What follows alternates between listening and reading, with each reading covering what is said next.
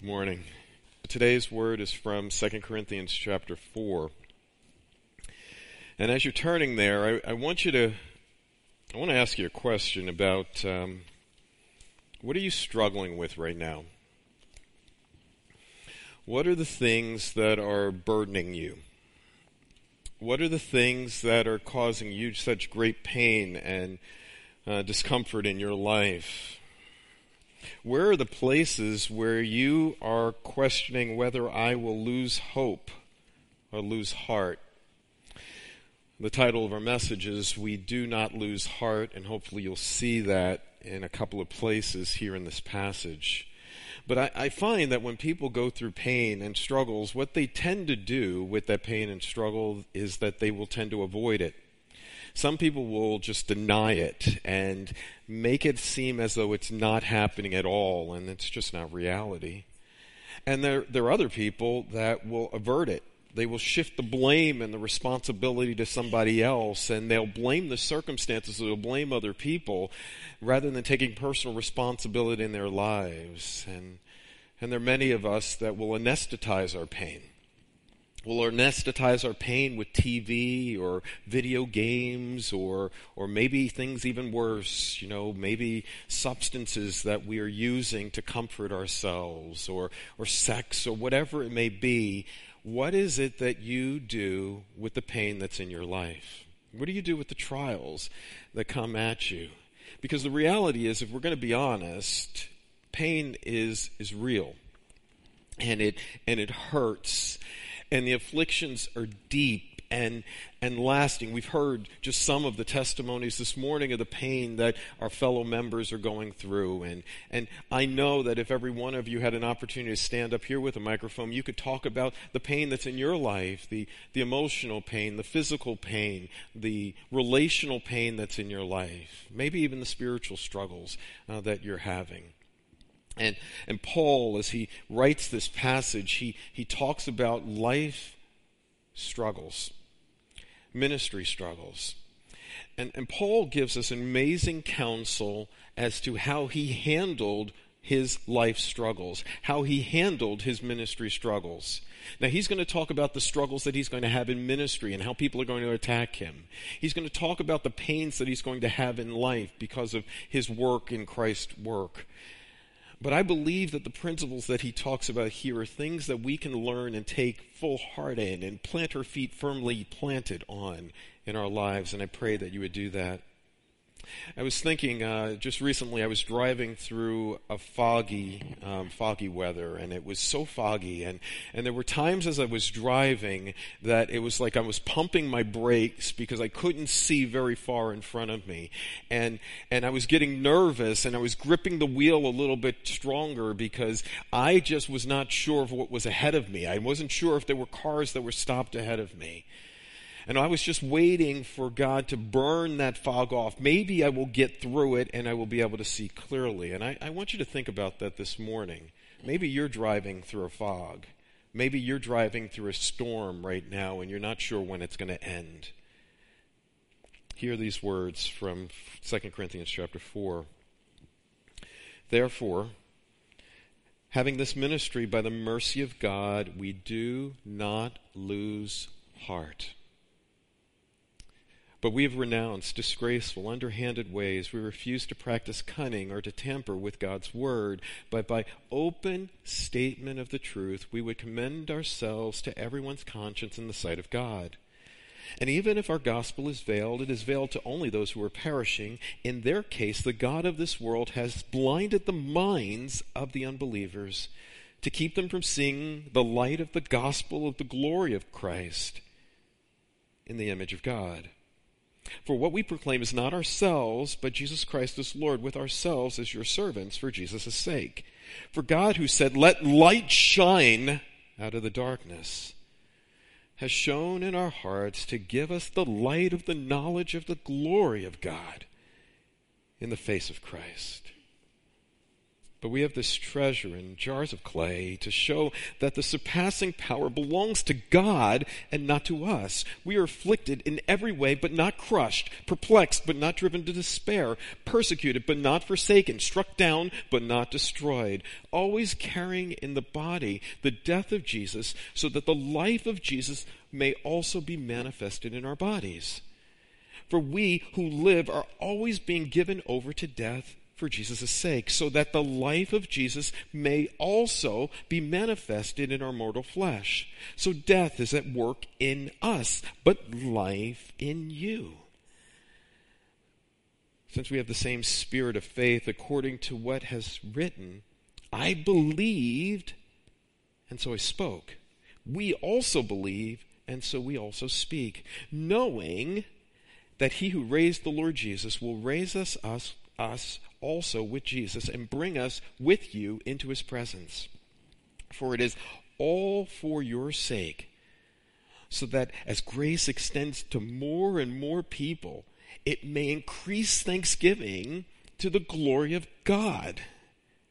So we do not lose heart.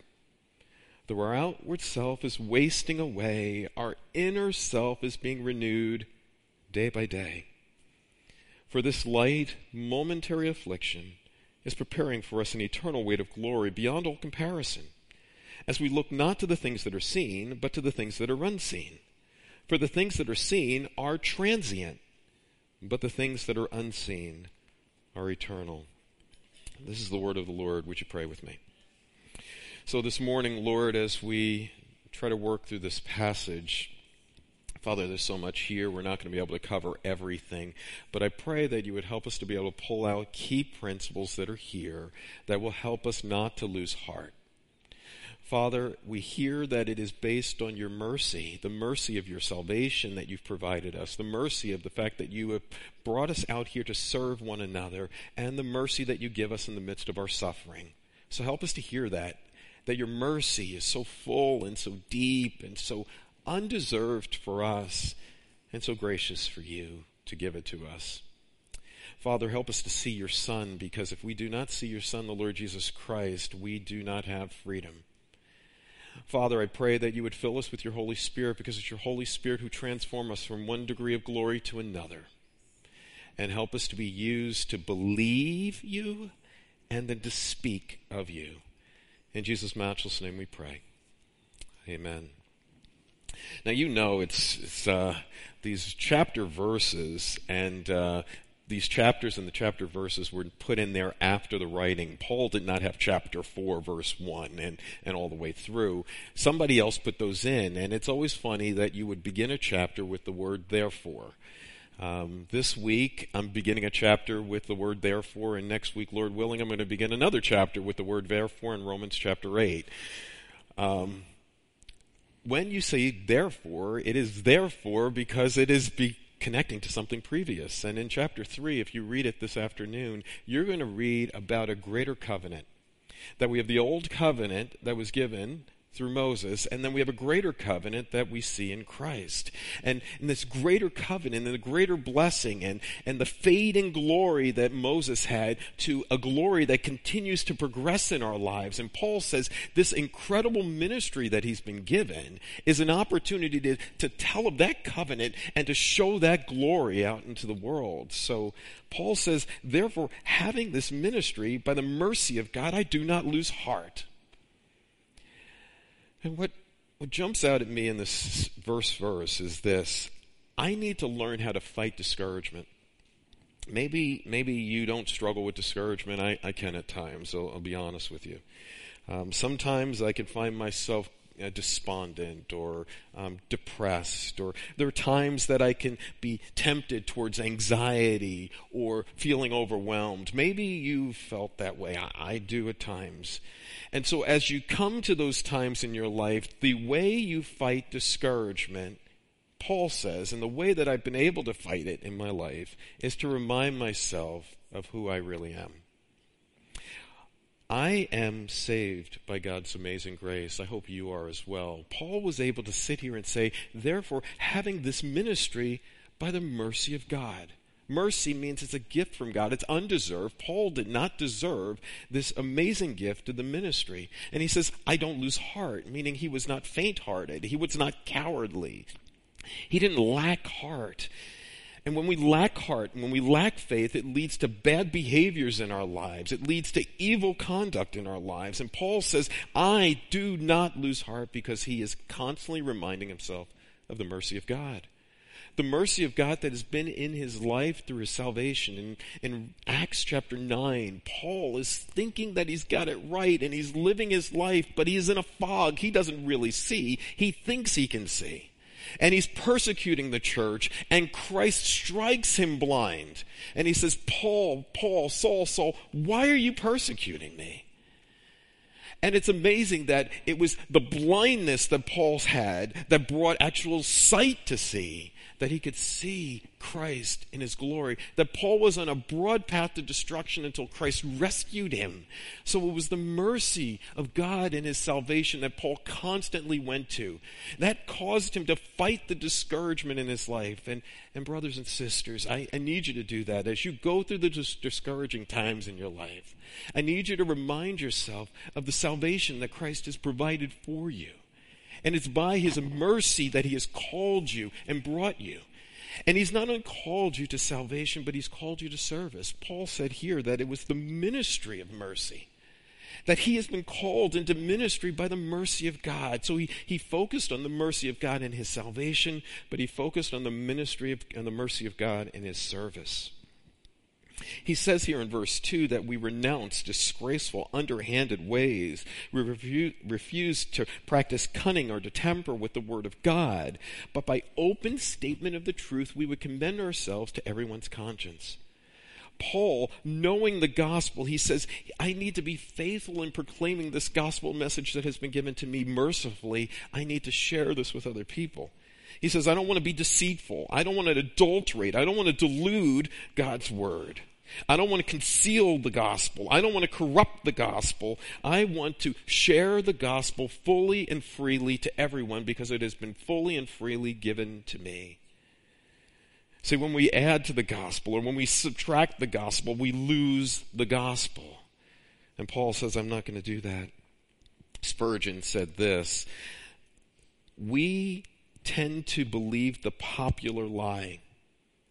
And we make it that way because it becomes better than the offensive truth.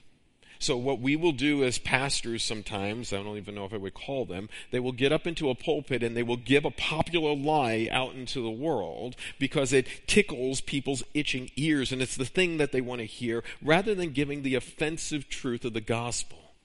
Paul would have none of that.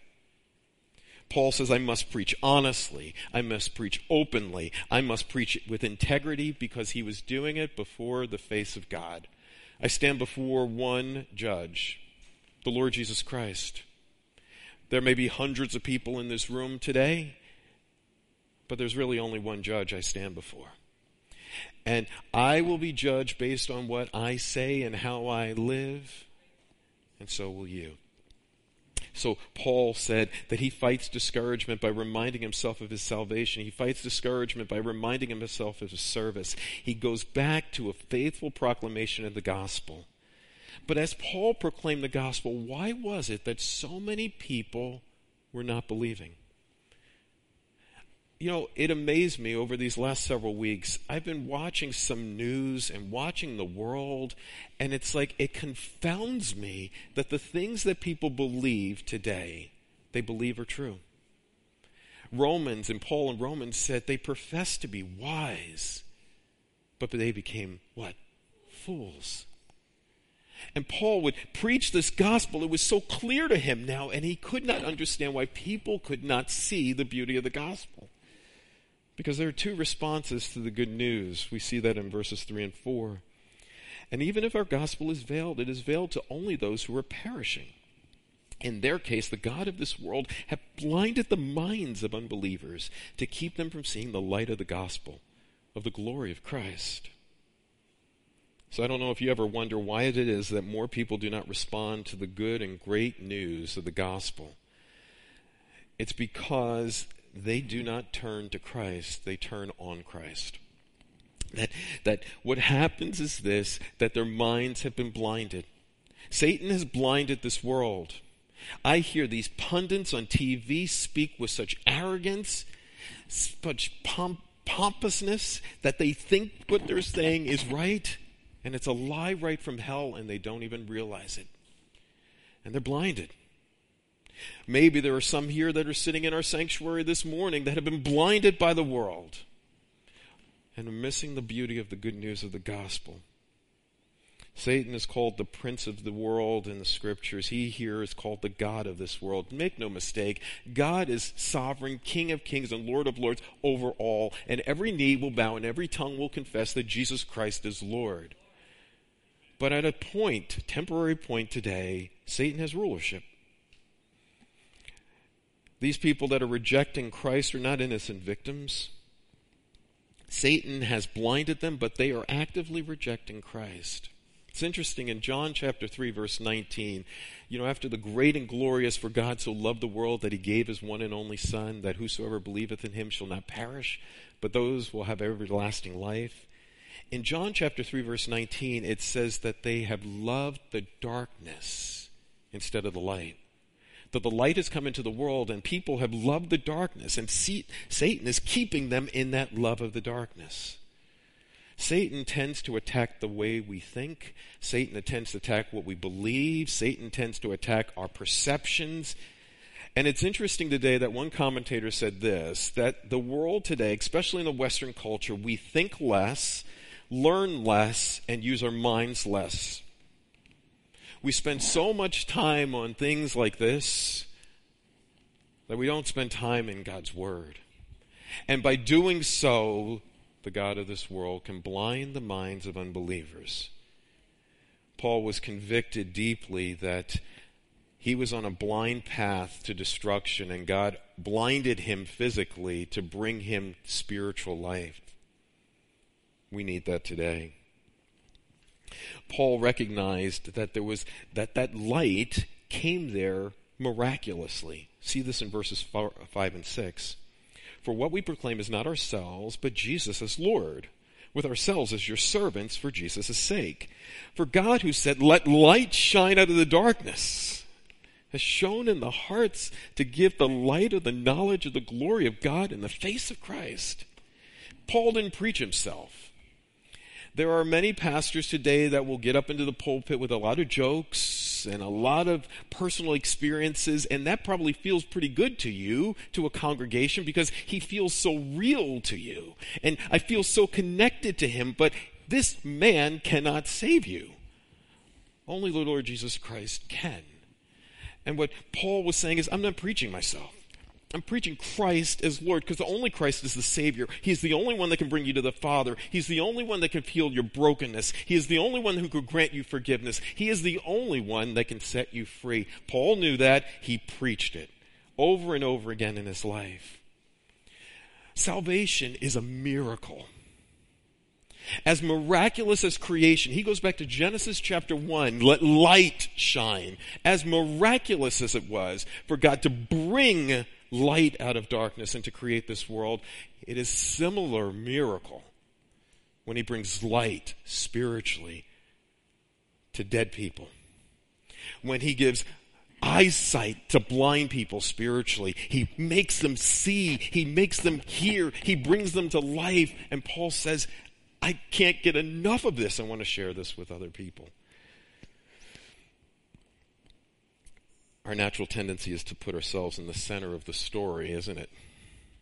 Some of us in this room struggle with self-exaltation. We make much of ourselves. Some of us in this room struggle with self-belittlement. We are constantly beating ourselves down. Some of us in this room struggle with self-pity, constantly looking at our circumstances and woe is me. But the problem with self-exaltation and this problem with self-belittlement and the problem with self-pity is it's all about what? Self. Paul says, I have nothing of that. I want the glory and the miracle of God's work in people's lives, and I'm used as but an instrument. And I want you to be able to see the light of the knowledge of God in the face of Christ. What an amazing word it is. Jesus says to Philip, how long have I been with you and you still don't know me, Philip? Whoever has seen me has seen who? The Father. And Jesus said in his great priestly prayer that I desire that they also, whom you have given me, may be with me where I am to see my glory that you have given to me because you have loved me before the foundation of this world. Jesus desired that we would see his glory, and he desired that he would take you to his Father. So Paul didn't lose heart because he reminded himself of the mercy of God in his salvation. He did not lose heart because he reminded himself of the mercy of God in his service. He did not lose heart because he focused on the proclamation of the gospel. He did not lose heart because he knew that people will respond to the gospel. It is not based on his work. He is called to preach the gospel. The Holy Spirit will open blind eyes, and people will submit themselves or not. It's not on him. So he wasn't concerned about the results. He was concerned about faithfully preaching. And he knew that if anybody came to faith, it was almost as miraculous as what happened in the beginning. And then Paul makes a turn here, which is interesting in verse 7. He says this, but we have this treasure in jars of clay to show that the surpassing power belongs to God and not to us. See, I think part of my problem, very honestly, and part of our problem, very honestly, is that we make too much of ourselves at times. And so we need to recognize that we're really not that significant. I know it's hard to, I know in our culture, everybody gets a little trophy, it drives me kind of nuts. I used to get trophies, and then when I didn't get a trophy, I said, I'm going to work harder next year so that I could get a trophy because I'm going to be better. No, everybody gets a trophy today because we don't want to hurt anybody's feelings. Well, the reality is this. We're not that significant. This water bottle that I am drinking from this water bottle for the water that's inside of it. What is going to happen to this water bottle after I am done? I am going to throw this in the recycle bin or into the garbage. It's not that significant. It's what's in it that makes it significant. And Paul realized that. Paul says, I am just like a jar of clay. Back in that culture, a jar of clay was this earthen vessel, and it was of no real value. It was limited. It was seemingly worthless. It could be discarded if it was broken. It was what was in the pot that was important. And what Paul is saying here is this: I want you to see that the treasure that God has planted in you, that if you are in Christ, God has planted himself in you, and then he's given you the gospel in you so that he can work through you. That's what makes it significant. And when we make it about ourselves, we are missing the gospel. And so he wants to display, he wants to demonstrate, he wants to reflect Christ, that God is my sufficiency. It's not about me, it is about Christ. I wonder if Paul was thinking back to a section in Judges, chapter 7. So if you get a chance this afternoon as well to read about that, in Judges chapter 7, Gideon is fighting and he has an army. And Gideon has 32,000 men that are ready to fight. And that's a good army. And God says, no. He says, everybody that is fearful, send them home. 22,000 men left. Oh, I'm down to 10. Okay, 10 is not bad.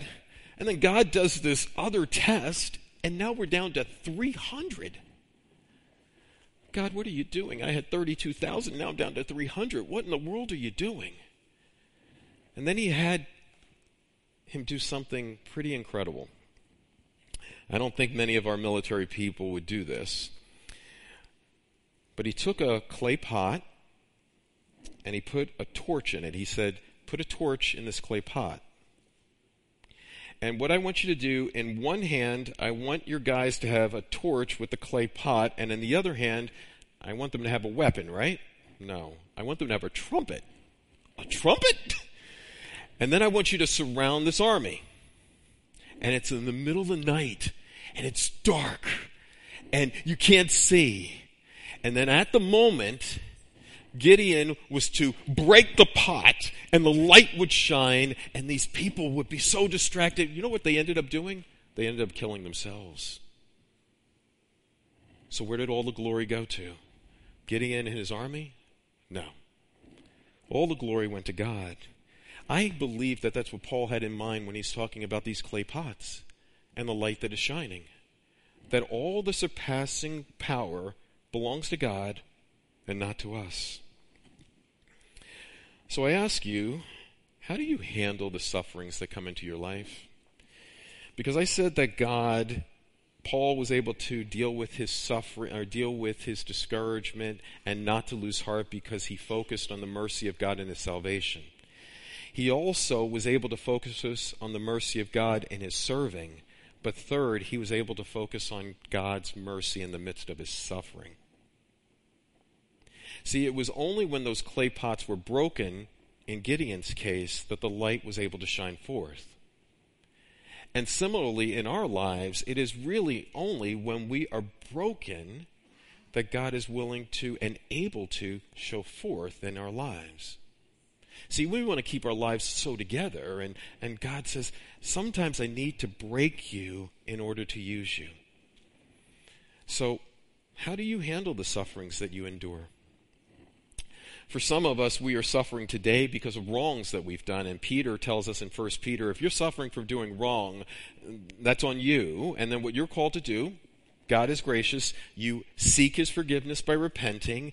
And God will forgive you, but he doesn't necessarily remove all the consequences. So if you're suffering for doing wrong, repent, turn to God, do what is right, and you may still have to endure the consequences. But Paul is not suffering for doing wrong. Paul is suffering for doing right. He's preaching the gospel. Maybe you're doing the same.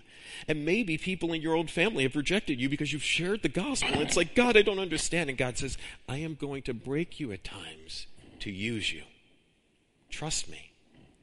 So Paul here says this. He says, we are afflicted, verse 8, in every way, but not crushed. Perplexed, but not driven to despair, persecuted, but not forsaken, struck down, but not destroyed. Suffering is real. Suffering is hard. Suffering will at times break you, but suffering is an opportunity for God's grace and mercy to come forth in your life.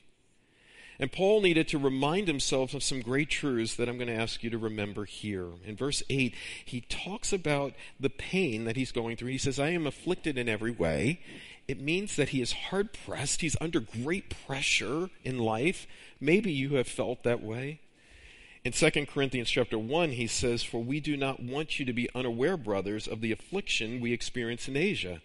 For when we were utterly burdened beyond our strength, that we despaired of life itself. Have you ever gotten there? Where you've gotten to a point where you despair of life itself? Well, Paul was there. And Paul was afflicted in every way, perplexed. But then look at these next two words. Afflicted in every way, but not. But not. It's the triumph of Jesus in your life. But not. Afflicted in every one way, but not crushed. Perplexed, but not driven to despair. Persecuted, but not forsaken. Struck down, but not destroyed. It is Christ's triumph in your life. He says, I will allow you to go through struggles. Be aware that you will go through struggles in this life, but be of good cheer. What? I have what? Overcome this world. Or suffering produces perseverance, and perseverance character, and character hope. Or as Joseph said to his brothers, you intended it for evil, but God intended it for what? Good. See, God can take these struggles, these afflictions, and these perplexing times, and these persecutions, and do something amazing through them. Paul was able to say that I was preserved under these trials. I was perplexed. I was at a loss. I cannot understand this. But I was not at a total loss. It's actually a play on words, this perplexed and not driven to despair. It's a play on words in the Greek. He says, I'm at a loss. I can't understand this, but I'm not at a total loss. I haven't lost everything. He was persecuted. It means he was pursued. He was hunted. He was stalked. He was hedged in. Maybe you felt that way. But he was not forsaken. He was not abandoned. He was not deserted, because God says, I will never leave you, and I will never what? Forsake you. ever. So Paul was able to handle his way through the trials because he reminded himself that he was preserved through those trials. Paul was able to remind himself that he could handle these trials because he reminded himself that he needed to be sacrificial in his life. In verses 10 through 12, he says, always carrying the death of Jesus, so that the life of Jesus may be manifested in our bodies. For we who live are always being given over to death for Jesus' sake, so that the life of Jesus may be manifested in our mortal flesh. Paul knew that as he was sharing in these sufferings, as he was sharing in this pain, what he was doing is he was seeing the resurrection power of God working in his life and through his life. Paul had said in 1 Corinthians 15:31, he says, I die, what? Daily. Every day. Or in Philippians 3, verse 10, he says that I might know him and the power of his resurrection and the fellowship of his what? His sufferings. Not many of us think about suffering as fellowship, but Paul did. Or as Jesus said in Luke chapter 9, if anyone would come after me, let him deny himself, take up his cross daily and do what? Follow me. Galatians 2:20, I've been crucified with Christ, and I no longer live, but Christ lives in me. And the life I now live, I live by faith in the Son of God who loved me and gave himself for me. Over and over in Scripture, what we find is that as you live a life of sacrifice to the King, you may suffer, but God is going to use you for his greater glory. Paul had talked about the fact that he was given over, he was being delivered. He talked about the fact that he is feeling life over and over again, and the life was resurrection life, so the suffering produced glory. There is no crown without a cross. And so as you go through the path of suffering, God is working in your life mercifully to use you. To use you to see converts coming out of your life. To use you to see the character of Christ in your life and through your life. That's what God wants to do for you. So Paul reminded himself that he was preserved through trials. Paul reminded himself that he needed a sacrificial life. But Paul also reminded himself that he needed to be a fruitful life and ministry. He says in verse 12, he says, so death is at work in us, but life in you. See, Paul faced death every single day. He recognized that when he was converted. Can you imagine this? If you read in Acts chapter 9, Jesus said that when he saved Paul, he said, I must show him how much he must suffer for my name's sake. How many of us would have accepted the call to Christ if you knew that it was going to bring about a life of suffering? See, what is preached today is that, if you believe in Jesus, he's going to take away all of your problems, all your financial difficulties, all your relational difficulties, health, wealth, and prosperity. That's what is preached today. That feels good to us. But can you imagine if it was preached that you were going to be saved and now maybe your family's going to reject you? Maybe people are going to turn on you. Maybe people are going to actually hurt you and harm you because of your faith in the Lord Jesus Christ. Will you still trust him? That's what Paul saw. He said, you know what, I'm dying, but people are getting saved. And Paul was so excited about seeing that good news. And he says, you know what, if I am willing to go through this, but it is fruitful, there's a purpose behind it, so amazing.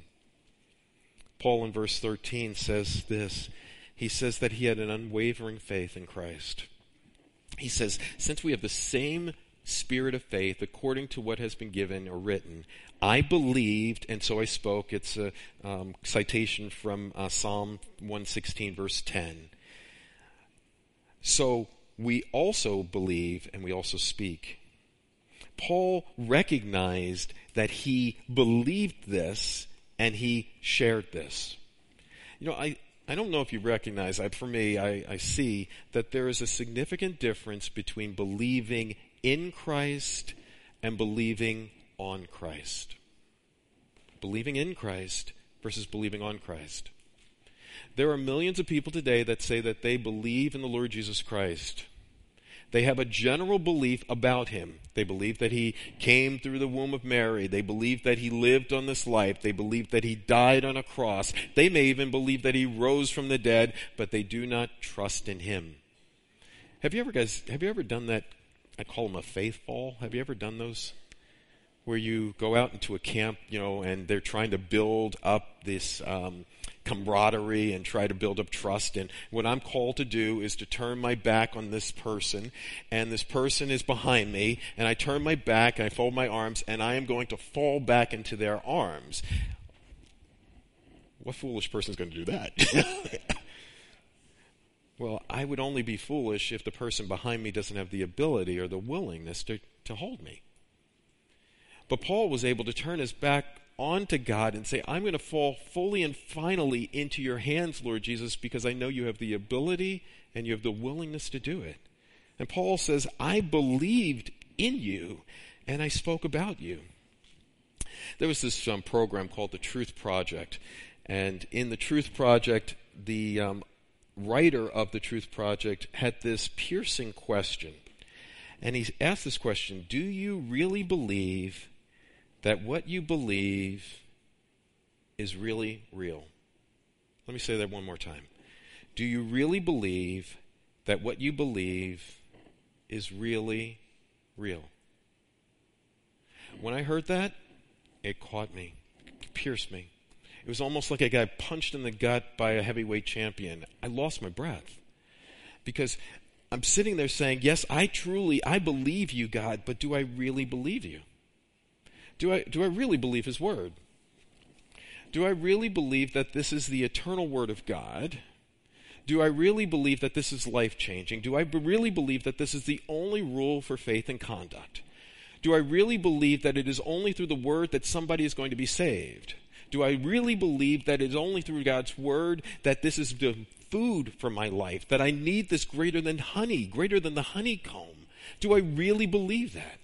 Do I really believe that prayer is vital, that God, the God of heaven, is listening to me today? Do I really believe this? Do you? Paul not only believed in God, but he believed on God. He says in verse 14 that he had this resurrection hope. He says, knowing that he who raised the Lord Jesus will also raise us with Jesus and bring us with you into his presence.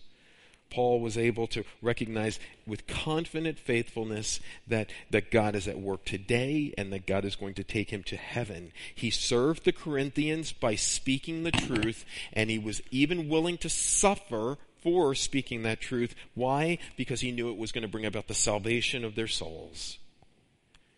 And that's why he could say in verse 15 that I have been graced. I am so grateful, and I want to be God glorifying in my life. He says, for it is for your sake, so that the grace that extends, this waterfall of grace.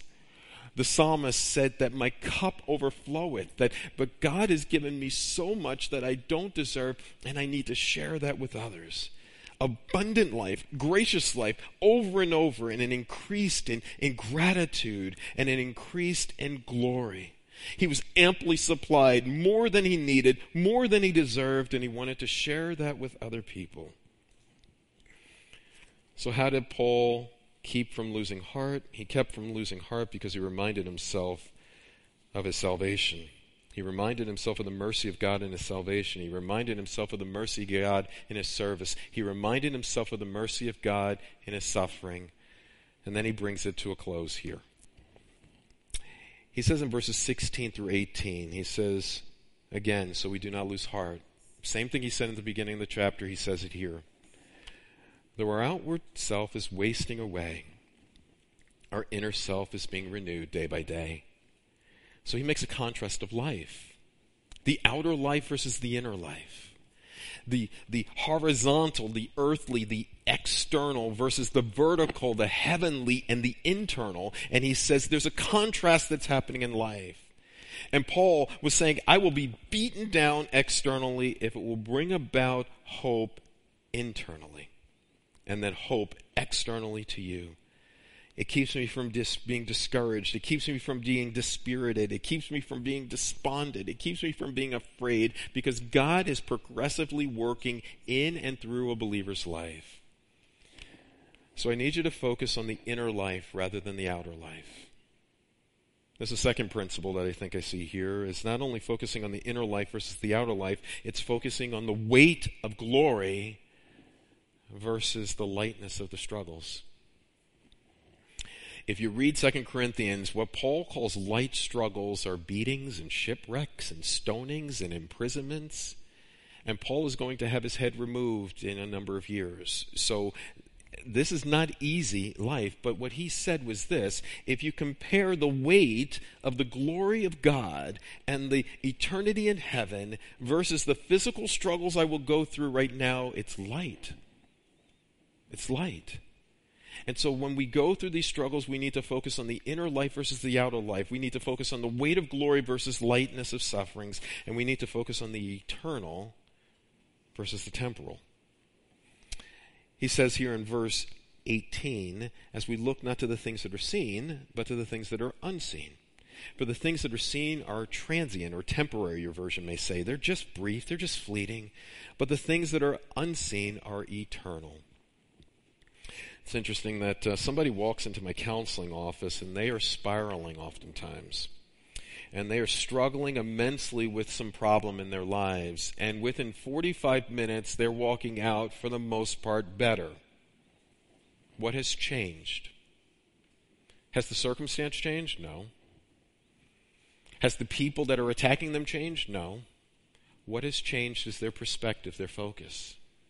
They're focusing now on the inner life versus the outer life. They're focusing now on the weight of God's glory versus the lightness of the sufferings. What are they focusing on? Eternity versus this temporary trial. And they walk out with greater hope. I pray that that's you today. I pray that you would remind yourself that suffering is real, but that God has a response to that suffering that he wants to do in and through your life. I want you to know that there's a reward for the sufferings that you go through. Paul saw it on his earth. He saw the sufferings and he saw people coming to faith. And I want you to see that Jesus Christ is your vision. So I told you I struggle at times with being discouraged. And I'll go to the scriptures and I'll go to hymns. And I'll just remind myself of who he is. Be thou my vision, O Lord of my heart, not me, else to me save that thou art. Thou my best thoughts by day or by night, waking or sleeping, thy presence my light. Be thou my wisdom, and thou my true word. I ever with thee, and thou with me, Lord. Thou my great Father, and I thy true Son. Thou in me dwelling, and I in thee one. Or how about this one? How firm a foundation, you saints of the Lord, is laid for his faith, your faith in his excellent word. What more can he say than to you he has said, to you who were for refuge, to Jesus have fled. Fear not, I am with you. Oh, be not dismayed. For I am your God, and I still give you aid. I will strengthen you, help you, and cause you to stand, upheld by my righteous, omnipotent hand. Or the last line of that says this: the soul that on Jesus hath lean for repose.